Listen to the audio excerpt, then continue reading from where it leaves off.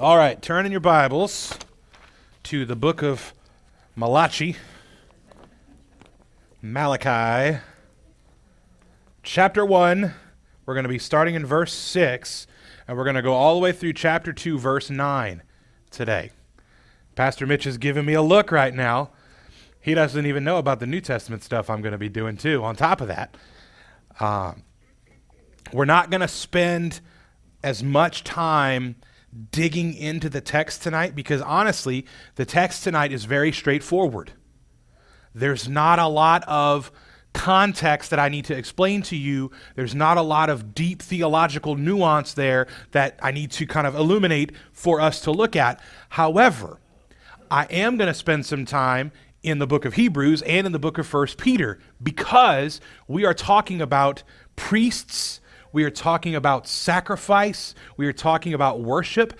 And I want you to have a clear picture, not only of what Corey says those things have to do with you, but what the Bible says those things have to do with you.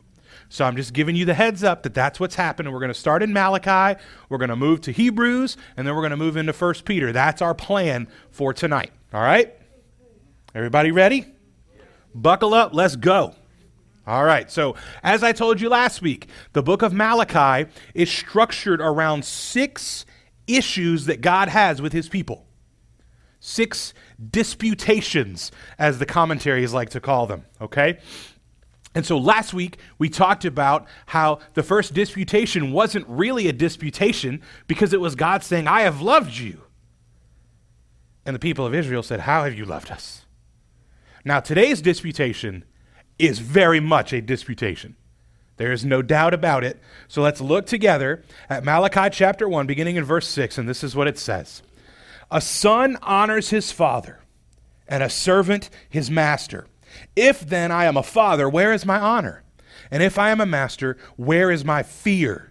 Says the Lord of hosts to you, O priests who despise my name. But you say, how have we despised your name? So right there, that is the disputation. God is saying to the priests, you have despised my name. All right, and the priests are saying, how have we despised your name? This is what it says, starting in verse 7. By offering polluted food upon my altar. But you say, how have we polluted you? By saying that the Lord's table may be despised. When you offer blind animals in sacrifice, is that not evil? And when you offer those that are lame or sick, is that not evil? Present that to your governor. Will he accept you or show you favor, says the Lord of hosts? And now, entreat the favor of God that he may be gracious to us.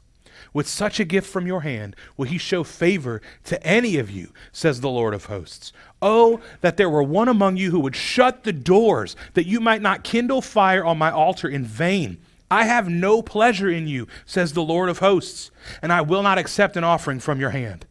For from the rising of the sun to its setting, my name will be great among the nations, and in every place incense will be offered to my name, and a pure offering. For my name will be great among the nations, says the Lord of hosts.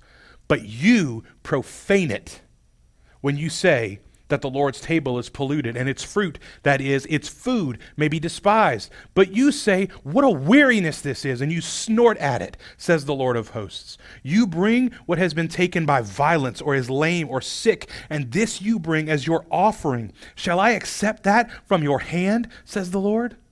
Cursed be the cheat who has a male in his flock and vows it, and yet sacrifices to the Lord what is blemished. For I am a great king, says the Lord of hosts, and my name will be feared among the nations. And now, O priests, this command is for you. If you will not listen, if you will not take it to heart to give honor to my name, says the Lord of hosts, then I will send the curse upon you, and I will curse your blessings. Indeed, I have already cursed them, because you do not lay it to heart. Behold, I will rebuke your offspring and spread dung on your faces, the dung of your offerings, and you shall be taken away with it.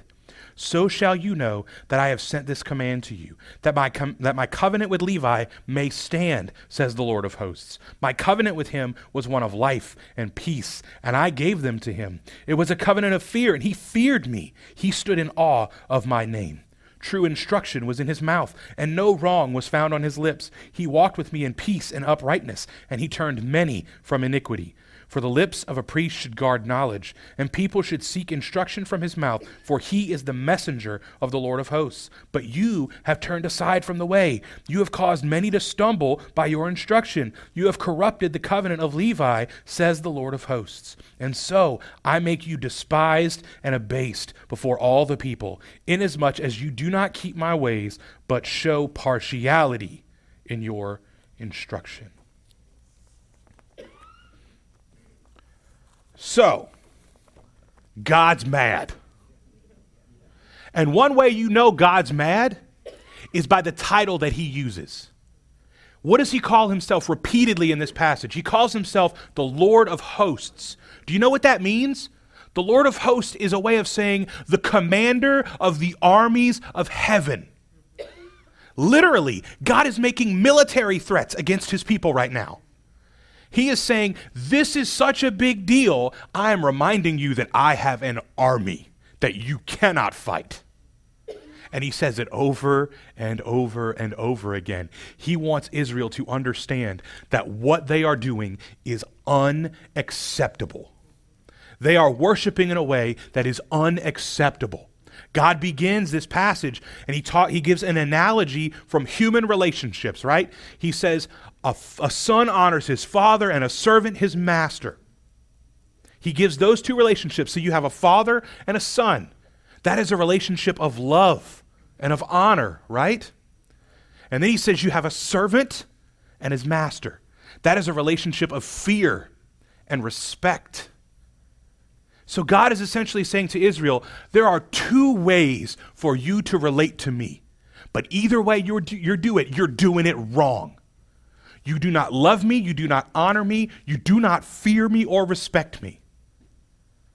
He wants them to understand right off the bat the gravity of the situation. And this is what was happening. The priests were offering blind, sick, or crippled animals as sacrifices. Now, some of us who are not well versed in the Old Testament sacrificial system or who do not live in that time period might say, what's the big deal? First of all, you have to understand that to them, livestock are money. Livestock are money. And so when you have an animal that is crippled or blind or defective in some way, you're not making a lot of money off of it. Because what makes you the most money is being able to breed your animals with animals from other people's flocks or herds. And so if somebody shows up and they say, hey, I've got this prize-winning bull, I would like to mate it with one of your cows, and you're like, well, I got this blind Bessie over here. Nobody wants that. That is useless. So the only thing you can do with blind Bessie is make hamburgers. Huh?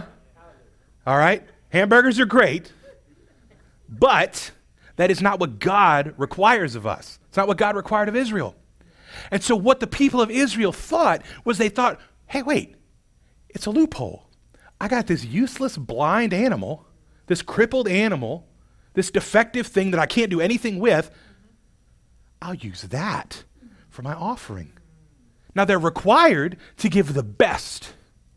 You give that prize-winning bull as a sacrifice. That's what you are supposed to do. But here's Israel saying, nah, I'm going to give this garbage over here. Now, part of why they were required to do that is not just because God is being selfish and saying, I want the best for me.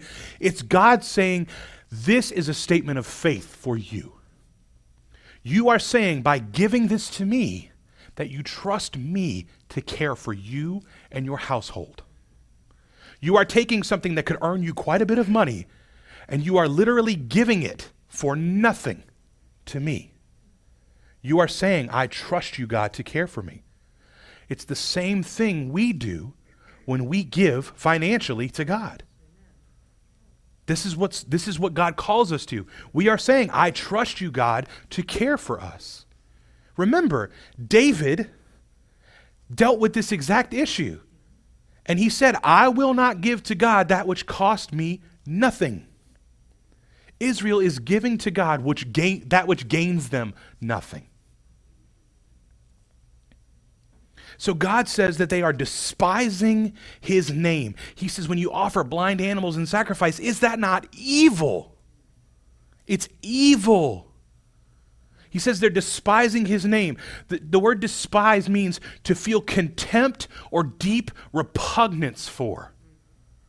Literally, they're saying, I do not, it's not even that they don't care about God. They're saying, I hate the things of God. That's what God's saying they're doing by doing this. Now, they would say, no. We're not despising your name. We just found a loophole. But God is saying a loophole is despising my name.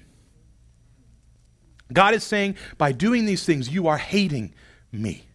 And he goes on and he says, hey, listen, present that to your governor. Will he accept you or show you favor? In other words, some big shot is coming over to your house. Are you going to serve the cheap meat you bought off the clearance rack at Walmart? Or are you going to get the good stuff? They are literally giving to God, the creator of the universe, the Lord of hosts, that which they would not serve to a local official. Wow. Talk about misplaced priorities. Talk about misunderstood worship. And so he goes on in verse 9, he says, and now entreat the favor of God that he may be gracious to us. With such a gift from your hand, will he show favor to any of you? See, the role of the priest, part of their role was to seek the favor of God on behalf of the people.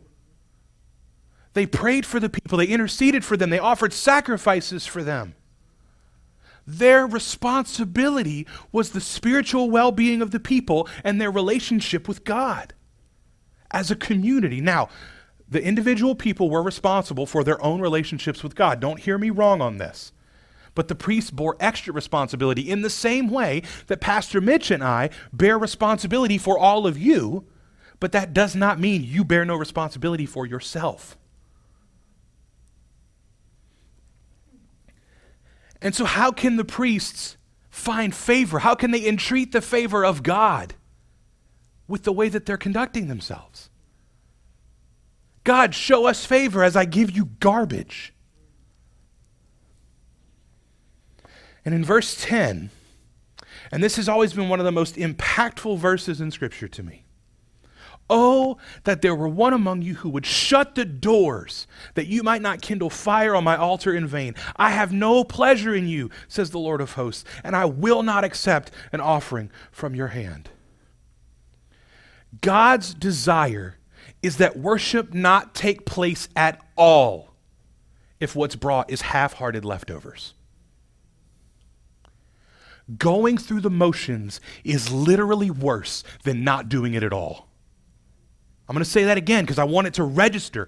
Going through the motions is literally worse than not doing it at all. Wow. That's literally what God is saying here. I would much rather one of you just have the courage to shut the doors and go home than to do this. Wow. Right here. Because how often have I, in my own spiritual life, done things in a half-hearted way? How often have I said things like, well, I'll have my quiet time if I get to it. I'll pray if I feel like it. I'll get around to that. I'll do this later. I have given God what is left over and given him half-hearted worship. And God says it's literally better if you just did nothing at all than to do that. So he goes on in verse 11, and he shows us the ultimate purpose of worship. For from the rising of the sun to its setting, my name will be great among the nations, and in every place incense will be offered to my name, and a pure offering, for my name will be great among the nations, says the Lord of hosts. Why does God desire right worship? For the glory of his name among the nations. That's why God desires right worship. Over and over and over again in the Old Testament, we see God telling Israel to tell their children what God has done. That's why he keeps telling them to build altars, to set up a marking post, a remembrance, to stack up some rocks. Do whatever it takes so that future generations, when they walk down this road, they'll see that pile of rocks and go, oh, this is where God parted the Jordan River. oh, this is where God saved the Israelites. This is where God worked a miracle.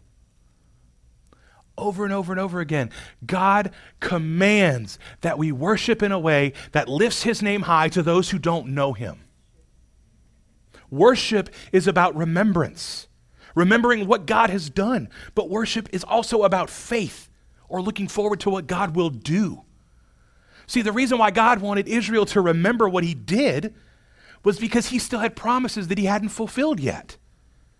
And so when Israel was saying, you're never going to fulfill these promises, God, he's saying, look back at all the promises that I've fulfilled. Like we talked about last week, right? Last week, Israel, how have you loved us? And God says, you're still here. I have not utterly wiped you off of the map. Worship is about remembering what God has done, and it's about faith in what God will do. So God then gets to the underlying heart problem. Verse 12, but you profane it when you say that the Lord's table is polluted, and its fruit, that is its food, may be despised. But you say, what a weariness this is, and you snort at it, says the Lord of hosts. You bring what has been taken by violence, or is lame or sick, and this you bring as your offering. Shall I accept that from your hand? Israel doesn't care about worshiping God. That's the underlying heart problem. They do not care about worship. They literally find it wearisome. What a weariness this is. Oh, I've got to go do this again. And it says, and you snort at it. Saying that they snort at it is a way of saying that Israel had kind of this derisive or dismissive kind of laughter. Like, oh, man, again? Here's God again wanting me to do this. Well, literally, he says in here, you bring what's been taken by violence or is lame or sick. Literally, some people are bringing stuff that they just stole. I don't want to give any of mine. I'm going to go take Greg's stuff and go offer that. That counts, right? God just says bring a sacrifice. That's all that really matters. And Israel doesn't understand why Paul in Romans 9 says, not everybody who's descended, or in Romans says, not everyone who is descended from Israel is Israel. This is why there's a problem. Israel doesn't care about worshiping God. And again, this convicts my heart because I often think about the things of God as things to check off of my list or even as burdens in my daily life. Do you?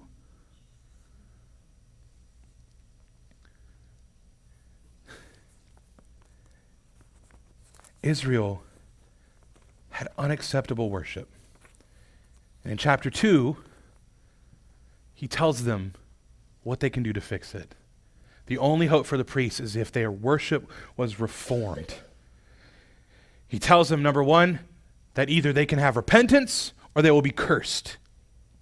And the priests have failed to protect the purity of worship, so God threatens to make them impure before all the people. And listen, I'm not going to lie to you, this is kind of gross, but this is what God tells them.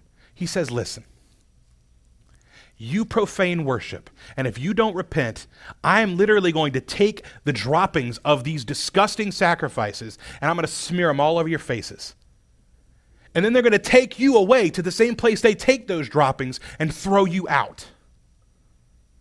So he's saying to the priests, by allowing this to happen, by going along with this, you are literally worse than these sacrifices. You are their dung. If you don't repent, this is what's coming for you. You and your offspring. You and your offspring. And he references the covenant that he has with the priests by tying it to Levi. He gives Levi two things. Levi gives him one. My covenant with him, verse 5, my covenant with him was one of life and peace, and I gave them to him. It was a covenant of fear, and he feared me. He stood in awe of my name. He gave Levi life and peace. Levi gave God awe. He respected God's name. He had reverence for God. So what are the expectations of the priest? Stand in awe of God's name. Then in verse 6, true instruction was in his mouth, and no wrong was found on his lips. He walked with me in peace and uprightness, and he turned many from iniquity. For the lips of a priest should guard knowledge, and people should seek instruction from his mouth, for he is the messenger of the Lord of hosts. But you have turned aside from the way. You have caused many to stumble by your instruction. You have corrupted the covenant of Levi. And so I make you despised and abased before all the people, inasmuch as you do not keep my ways, but show partiality in your instruction. So the priests have a choice. They can continue to do what they have been doing, turning aside from the way, causing people to stumble from wrong instruction, corrupting the covenant. Or they can repent and teach true instruction and flee from sin and turn others from iniquity and guard knowledge and people who are seeking instruction. See, this is where the priests were truly failing. They were not stopping the people from bringing wrong sacrifices. That was their responsibility. The first guy that showed up with a blind animal, the priest should have said, you get out of here. You take that garbage home and don't ever come back here with that nonsense again. But they didn't. And God is threatening to make an example of them. That's what that end of that passage is. He's literally saying, I will make you despised and abased before all the people. I will make an example out of you. Because priests are supposed to be an example of God. They are the heralds of his truth. They are messengers of the Lord of hosts. And they are not taking their responsibility seriously. And God says, listen, being a messenger of the Lord of hosts goes two ways, buddy. You either do it right, or I use you as an example. Now, this seems really bleak. This seems really harsh. Because here's the truth. None of us can offer a pure sacrifice. None of us can offer something that is actually worthwhile to God. See, the thing about the sacrifices, when God told them to bring their best, it wasn't because that was what he needed. God doesn't need anything from us. We can't offer him anything of value whatsoever. It was a statement about faith. And so here we are. What do? We have nothing of value to offer. Flip over to Hebrews chapter 9. Hebrews chapter 9. And I want to talk for a little bit about the goodness of God in the priesthood of Christ. The goodness of God in the priesthood of Christ. Starting in verse 23 in Hebrews chapter 9. I'll give you a little bit more time to find it. Thank you, Evelyn. All right. Hebrews chapter 9, beginning of verse 23. This is what it says. So it's talking about the death of Jesus. It's talking about how Jesus has gone into the high place, how his blood has made pure all the things that needed to be made pure. And it says this in verse 23, thus it was necessary for the copies of the heavenly things to be purified with these rites, but the heavenly things themselves with better sacrifices than these.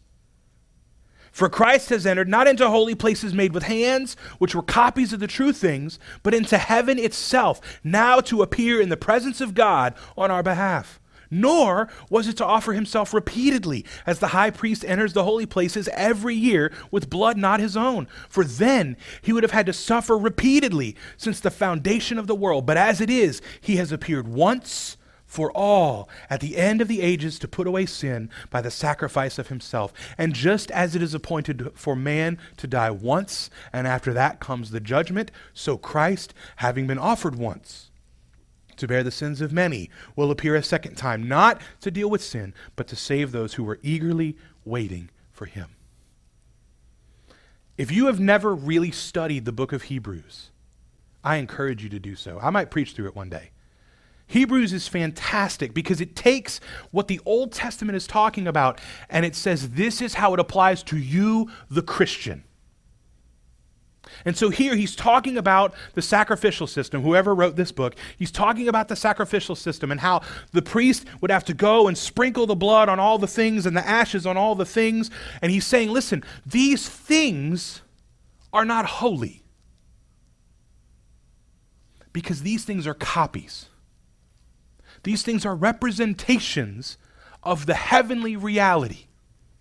And so where the high priest, who was a copy, could go into the copy and do all the copy things, Jesus, who is the original, could go into the heavenly places and purify everything. So Jesus' sacrifice is a complete sacrifice. It's not just for here on earth. It's not just something that's temporary. It's not just a copy. It's the authentic, real deal, and it's fully complete. It's a permanent sacrifice. The high priest would have to go every single year and offer atonement for the people. Jesus, once, and that's it. By the way, this is why we know the Bible tells us that you can't lose your salvation. Because you can't lose what you didn't earn. If you lose something that Jesus earned once for all, Jesus can't go back and get it again. It's a complete sacrifice, it's a permanent sacrifice, and it's also a redeeming sacrifice. Brothers and sisters, the day after the priest offered that atoning sacrifice, when you sinned, you were in trouble again. But when Jesus comes back, Jesus isn't coming back to talk to all of us about all of our sin. Jesus is coming back not to deal with sin, but to save those who are eagerly waiting for him. Praise God. Come quickly, Lord Jesus. Listen, we now have a high priest who will never offer weak sacrifices. Why? Because he was the ultimate sacrifice. Completely pure, completely holy, not lacking in any way whatsoever. And he gave himself freely for us. And so we no longer have to offer sacrifices because Christ is our sacrifice. And so you can go out and you can find the most spotless, beautiful animal you can find. And you put your trust in that, and I'm going to stay in Jesus. So that's the goodness of God and the priesthood of Christ. Now flip over to 1 Peter chapter 2. 1 Peter chapter 2. And I want to talk to you a little bit as we close tonight about the expectations of God in the priesthood of the believer. Because here's the thing. So we talked a lot about right worship and right sacrifice and having the right heart. And then we talked about how Jesus is the one who does all the work for us. And so here we are now. Well, what am I supposed to do? What does this have to do with me? What does God's command to the priest in Malachi's day have to do with Corey Taylor, New Testament Christian?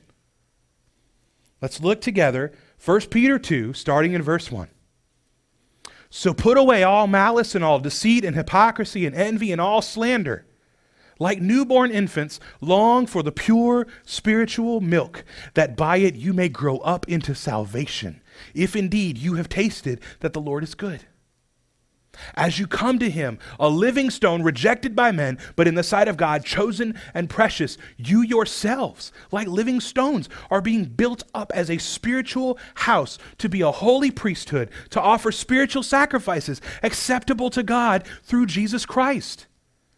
For it stands in Scripture, behold, I am laying in Zion a stone, a cornerstone, chosen and precious, and whoever believes in him will not be put to shame. So the honor is for you who believe, but for those who do not believe, the stone that the builders rejected has become the cornerstone and a stone of stumbling and a rock of offense. They stumble because they disobey the word as they were destined to do. But you are a chosen race, a royal priesthood, a holy nation, a people for his own possession, that you may proclaim the excellencies of him who called you out of darkness into his marvelous light.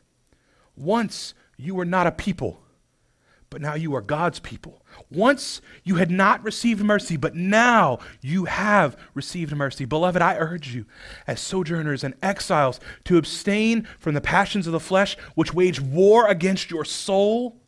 Keep your conduct among the Gentiles honorable, so that when they speak against you as evildoers, they may see your good deeds and glorify God on the day of visitation. Brothers and sisters, we are a priesthood. We are a priesthood. What was the priest's job? To proclaim the truth of the glory of God. That's our job. That's our job. See, we have a necessity to obey the word, not because we're saved by works. We talked about extensively that in the book of James study, right? We're not saved by works, but we obey the word because we seek to honor God. And then we see the fulfillment of God's purpose in worship. Remember that? We talked about that a little bit ago. What was God's purpose in worship? That his name would be great among all the nations of the earth. What does he say here in 1 Peter? But you are a chosen race, a royal priesthood. This is verse 9, a holy nation, a people for his own possession, that you may proclaim the excellencies of him who called you out of darkness into his marvelous light. You want to know the fulfillment of God's covenant with Levi? It's you, church. It's you. Once you were not a people, but now you are God's people. Once you had not received mercy, but now you have received mercy. Our salvation is a testimony to God's grace, but so is our obedience. Look at what he says, beloved, I urge you as sojourners and exiles. Listen, he's writing to Jews who are fleeing persecution, who are living in Gentile lands. But that is true of you and I. If the news out of New York has solidified anything in your heart, it should be this. This is not our home. This is not our people. This is not our permanent place of residence. My permanent place of residence is with God. I am a sojourner. I am an exile. And so are you. And so he says, I urge you as sojourners and exiles to abstain from the passions of the flesh which wage war against your soul. Keep your conduct among the Gentiles honorable, so that when they speak against you as evildoers, they may see your good deeds and glorify God on the day of visitation. Your salvation is a testimony of God's grace. Your obedience is a testimony of God's grace. So what is your role as a believer? You obey God's word, not because it saves you, not because it is effectual to earn you grace, not because it is something that shows God, that grants favor from God to you. You already have grace in Christ, grace beyond measure. Grace that you could never, ever, ever, ever, ever out-sin. You already have favor. You have favor as a joint heir with Jesus. Literally, God loves you as though you are his child, his firstborn child. You can't get more favor than that. We don't obey because we want something from God. We obey because we've gotten things from God. We obey because our testimony is important. I remember when I was a teenager, my youth pastor used to tell us all the time, watch your witness. Watch your witness. And we always thought that was kind of corny. Like, oh, watch your witness. But here's the truth. We should be watching our witness. And honestly, I'm so grateful for the Holy Spirit. Because the Holy Spirit helps me more than anything else to watch my witness. Somebody cuts me off on the freeway, and my first instinct is to ball up my fist and holler. And then I go, wait a minute. Shouldn't do that. Because that person might walk through the doors of Daybreak Baptist Church on Sunday, and they might go, that's that guy that was screaming at me on the freeway. I ain't listening to nothing that dude says. Where's my testimony? That's not a person who glorifies God because of my obedience. They care nothing about the stories of my salvation and what God has done in my life. The goodness of God in the priesthood of Christ is that he is the sacrifice to end all sacrifices. And the expectations of God in the priesthood of the believer is that we have to obey his word because we are the fulfillment of the covenant with Levi. our salvation and obedience is a testimony to God's grace. So my challenge to you, brothers and sisters, this week, let's go out there and live it. Let's go out there and tell people what God has done. God has saved me from a family line of alcoholics and drug addicts as far back as I can trace it. And here I stand, a testimony to God's grace. And most of you might not be able to share a similar story.